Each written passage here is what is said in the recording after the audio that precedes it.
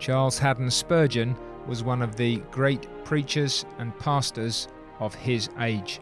Great not just because he was greatly gifted, but great because he was greatly used by his great God.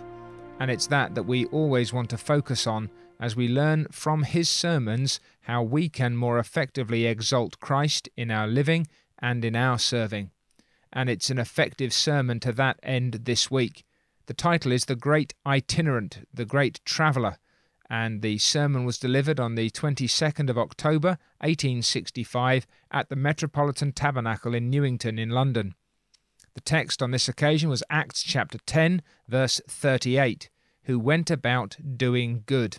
And this is our featured sermon for this week. It's number 655 in the sequence that you find in the Metropolitan Tabernacle pulpit. The weekly readings are from 654 to 660, 660. Those are our daily sermons, if you're able to do that. If you're only following once a week, then it's 655. And if you want to know what that is and have it in your inbox, you can go to mediagratiae.org podcasts and you can sign up to a weekly newsletter. Now, Spurgeon's sermon on this occasion begins by driving us toward the object of all true preaching. Peter is speaking to Cornelius, and he's focusing on the person and work of Christ. This, says Spurgeon, should be an example to all professed ministers of the gospel. We might say less about other matters without loss if only we would say more about the Lord Jesus. If we should omit some other teaching, if there were more of a savour of the name and of the person of Jesus Christ in our ministry, those omissions might be tolerated. And so, says Spurgeon, we commend Peter as an example to all who preach or teach, whether in the street, the sick chamber, or the house of prayer. Do as Peter did. Come at once to the soul of your ministry and set forth Christ crucified in plain and simple language.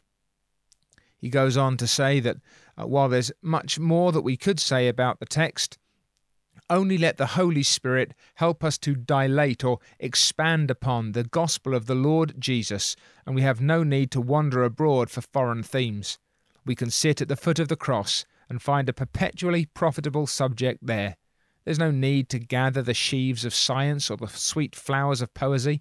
Christ Jesus is both our science and our poetry, and as ministers we are complete in him. When we come forth to preach him and to lift him up, we are armed from head to foot and rich with weapons for our spiritual warfare. Though learning and art have had no hand in fashioning our panoply, that is, our complete suit of armour, we need not fear that we shall meet a single foe who can withstand the terror of those celestial arms or weapons. So he's saying, keep close to Christ. Make sure that he is your first and central theme. And then, he says, out of this sermon that Peter preaches, there are a few words which are an exquisite miniature of the Lord Jesus Christ. A little pen portrait, strokes of a master's pencil, not too many touches, but definitively and exclusively of Christ. He did good, and good only. And you cannot say that about any other leader. The best of men being men at best, so mingled seed. If they scatter handsful of wheat, there is here and there a grain of darnel. However carefully they may select the grains, yet the cockle and the hemlock will fall from their hands, as well as the good seed corn of the kingdom.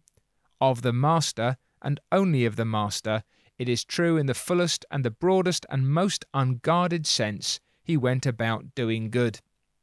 And so, two simple divisions. I want you to consider him, says our preacher, and I want you then to consider yourselves. Now, the vast majority of the material is under that first heading. The second is really just a couple of specific applications. And Spurgeon wants us to consider him under three subheadings. His object, then his mode, and then his motive. Or we could put it this way: what the Lord Jesus did, how the Lord Jesus did it, and why the Lord Jesus did it. So then, his object, and his object was to do good. His travel was no listless motion, no purposeless wandering hither and thither. And so, O man of God, have a purpose and devote your whole life to it.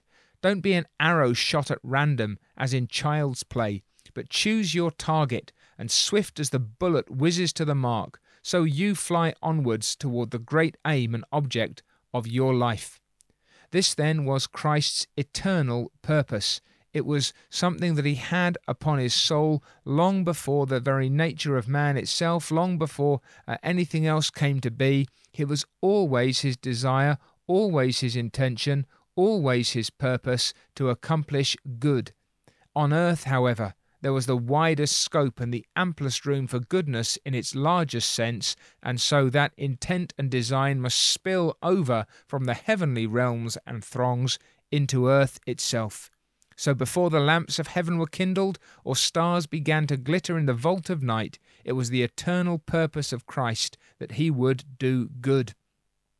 This was then his practical object, when he made his ever memorable descent from the throne of his splendour to the manger of his poverty. Well might angels then sing as they did, for Christ came not to condemn, but to do good. And so this was his official prerogative. It was his reflected even in his names and titles. When he's called Jesus because he shall save his people from their sins, when he's named Christ because the Spirit of the Lord was upon him, it speaks of a man whose office it is to do good. And every name which belongs to the Saviour communicates the same. Is he a shepherd? He must do good to his sheep. Is he a husband? He must love his church and give himself for her, that he may cleanse and perfect her. Is he a friend? He's one who sticks closer than a brother and does good.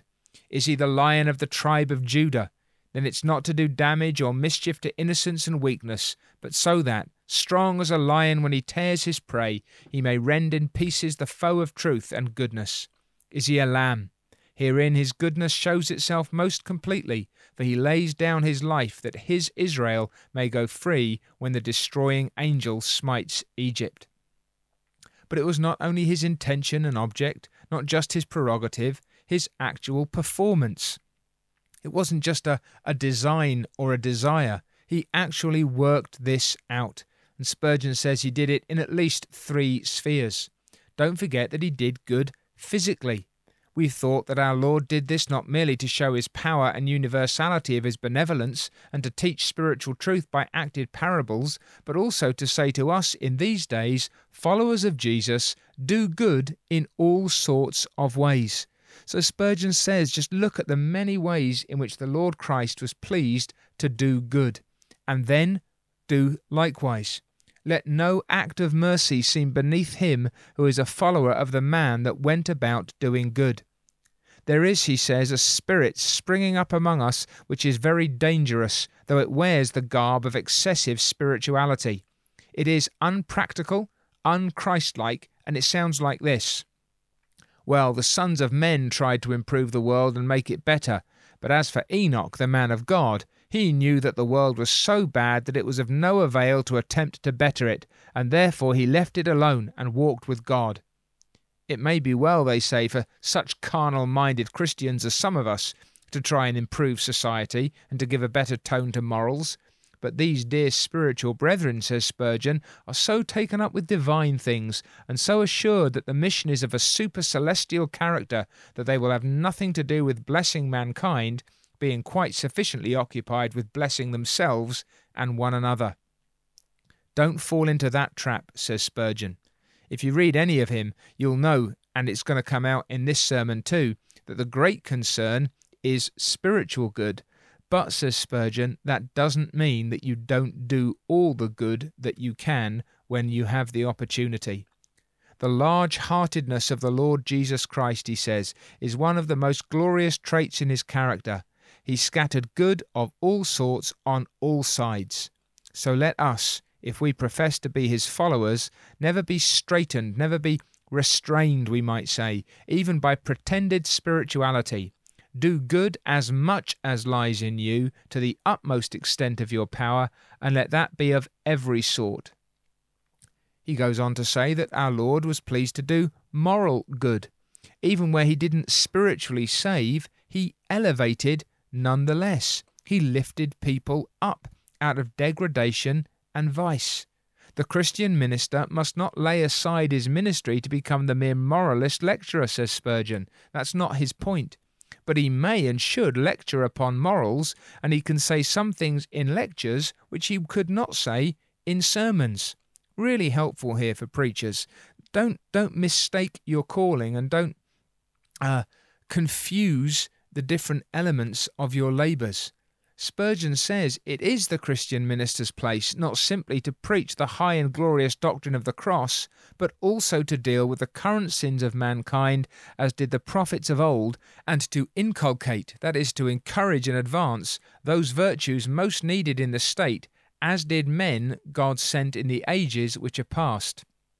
But his point is, don't mistake the lectern and the pulpit. Make sure you know what you're doing and where and why.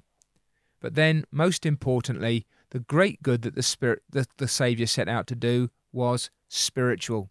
This was the great end at which he was driving, the bringing out of a people prepared to receive himself and his salvation. He came preaching grace and peace. His great object was the spiritual emancipation, the freeing of the bondage souls of men. That was the good that our Lord Jesus Christ came to do. And he wrought enduring good which abides with us now. The good that holy men do is imperishable, and of Christ that is preeminently true, for he was the God-man. Look upon the world now, and see whether Jesus Christ is not still in spirit going about doing good, says the preacher. He's gone up to glory, but the spirit of his life and his teaching is among us still. And what is his religion doing?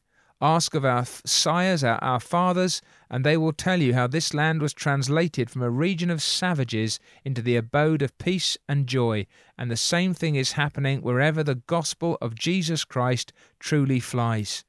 It's worth bearing in mind here that Spurgeon doesn't have much truck with the idea of cultural imperialism. He knows that the gospel elevates, civilizes, as well as saves, and he's happy to recognize that it does good, preeminently spiritual good, but also other kinds of good wherever it goes. And Christian men and women should not be embarrassed to follow in their Saviour's footsteps. So he says, read this too as a comfort if you're seeking Jesus. If you want good, why should this Jesus not give it to you? If you desire mercy and grace, will he not readily bestow it? If you come to him and say, O you who in the days of your flesh took pity upon misery and wretchedness in every shape, take pity upon me, save me with your great salvation. Do you imagine, asks Spurgeon, that such a prayer should go up to heaven in vain? Or will his ear still be open to the complaint of your woe, and his hand still ready to give the healing touch, and his voice to say, I am willing, be clean? So there is the what of the Lord's activity. There's the intent. The object was to do good. But, says Spurgeon, remember the mode. How did he do this? We're told that he went about doing good, and this suggests several things to Spurgeon. First of all, he did good personally. He didn't pass it on to others. He didn't slope the shoulders. He touched the leper with his own finger. He visited the bedside of those sick with fever. In cases where he was asked to speak the word only at a distance, he usually did not comply with such a request. A lesson to us, if we would do good well, to do it ourselves. We can't do some things, we can't do all things, but let's do what we can. So much, he says, depends upon the way of doing good. Don't just pass on the doing of good to someone else. You can maybe give away more money by giving it to somebody else, but the look, the word, the prayer, the tear that comes with the gift will often be more valuable to, he gives an example, the widow, than that half-crown which you have given her. The personal touch, the personal investment, the personal engagement. We might say in this connection, if you're a member of the church, don't leave it to a pastor or a deacon to do all the good. Don't assume that because you've given to the church or because you're glad that it's being done, that this is enough. Fish with your own hooks, says Spurgeon. Go seeking souls for yourselves. Go doing good for yourselves in the power of the Holy Spirit.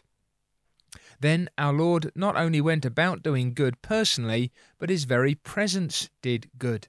The presence of the Saviour in itself is a good, apart from the blessings which he bestowed. At the sight of him, and this is true still, courage revived, drooping faith grew strong, hope brushed a tear from her eye, and smiled. The sight of Jesus Christ at once calmed the waves and hushed the winds, and did so 1,000 times in men's souls. Spurgeon asks, is our presence likewise a means of bringing a blessing where we go? And then our Lord went about doing good with incessant activity. He never stopped. He didn't only do the good which was brought to him, as when men were brought on their beds, but he went about. He was not satisfied with being still. He sought out things to do.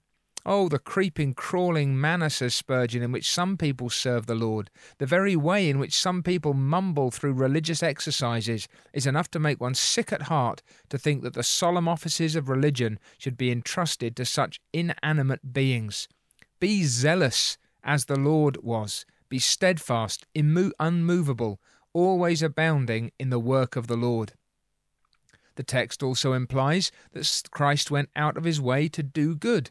He went about doing good. He didn't take particular shortcuts because there were people dwelling in the long routes, if you like, the roundabout way that he needed to meet with.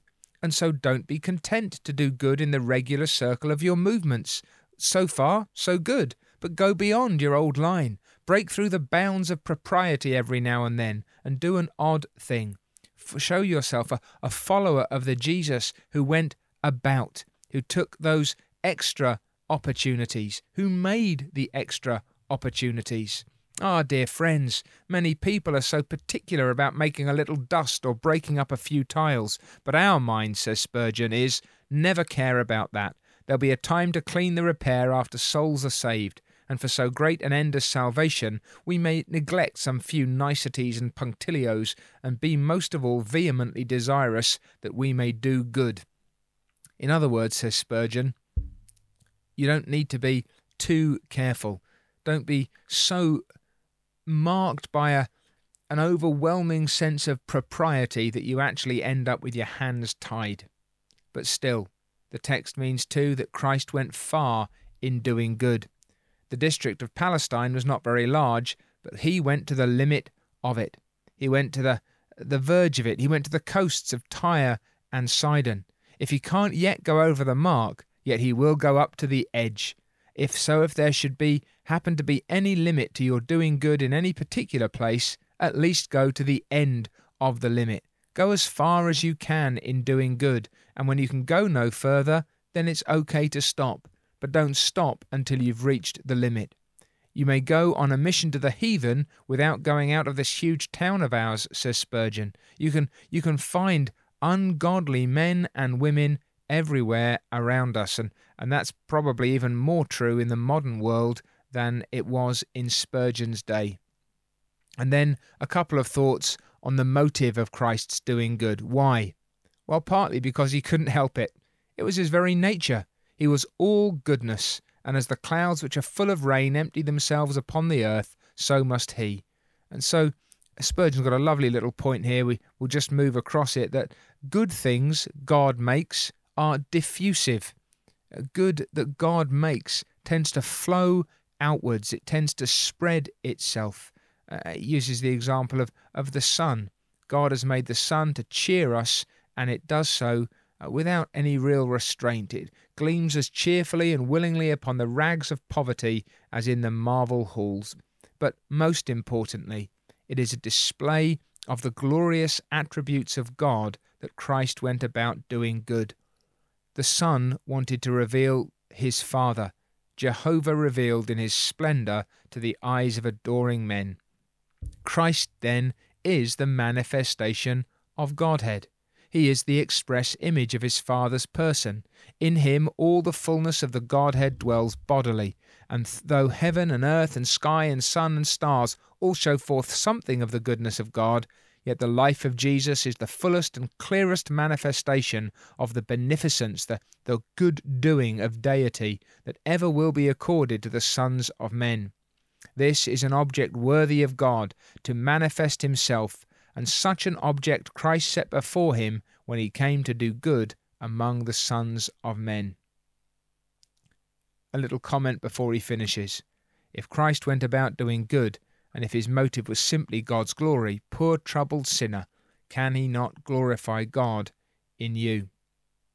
So now you've got this wonderful sketch of the Lord Jesus Christ, and out of these few words, Spurgeon, I think with real legitimacy, has drawn this pencil sketch, but given us a little colour from Peter's master craftsmanship with his gospel pencil. He's shown us Christ going about doing all kinds of good. He's shown us Christ, and he's done that good willingly and cheerfully and zealously. He's endeavoured to go far and wide in doing good, and he's done it because he is good, and because in his goodness we see the goodness of the Godhead. Now, Spurgeon comes in the second place to consider ourselves, and this, he says, is the application of the subject, and as we've already mentioned, this is super brief. Consider ourselves then as to the past and as to the future.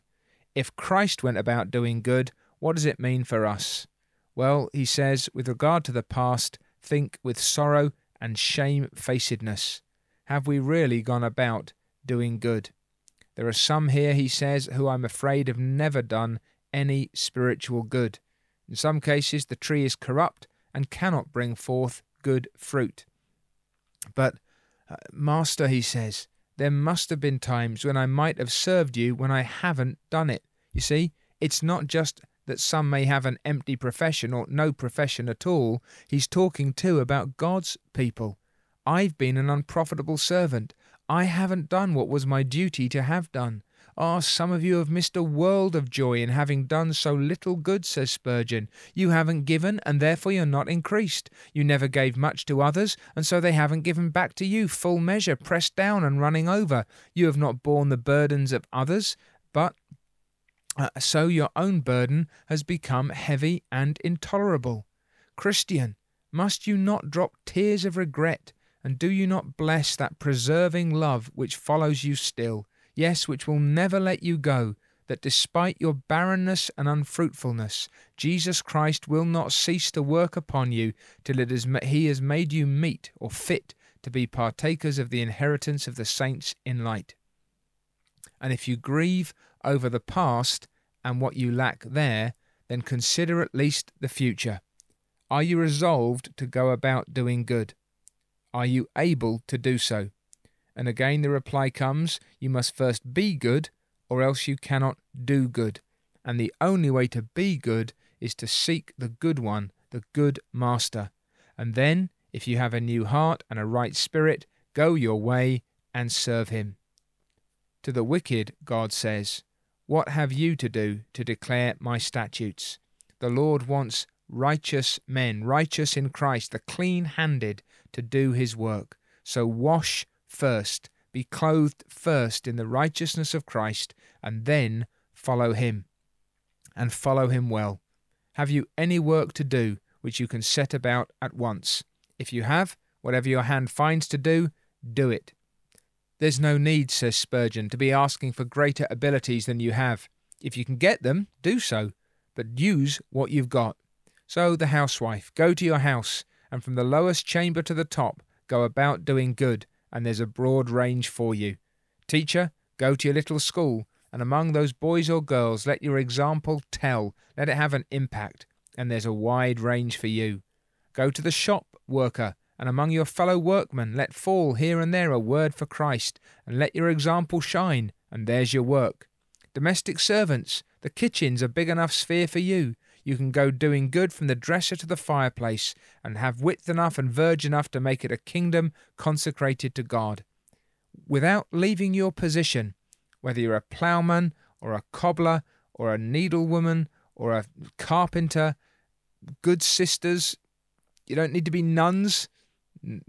Brothers, you don't need to put on the serge and become a monk.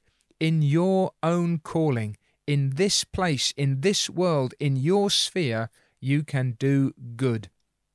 The best preparation for that will be renew your dedication to Christ, be much in earnest prayer, seek the sanctifying influences of the Holy Spirit, and then go forth in your Master's strength with this as your resolve, that as portraits of Christ himself, it shall be said of you, he went about doing good.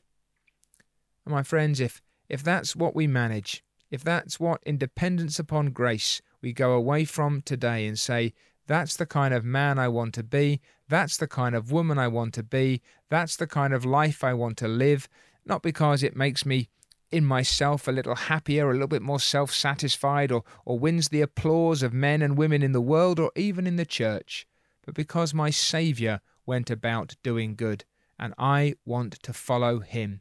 That's my great desire. That's my great design. You've been listening to From the Heart of Spurgeon with me, Jeremy Walker.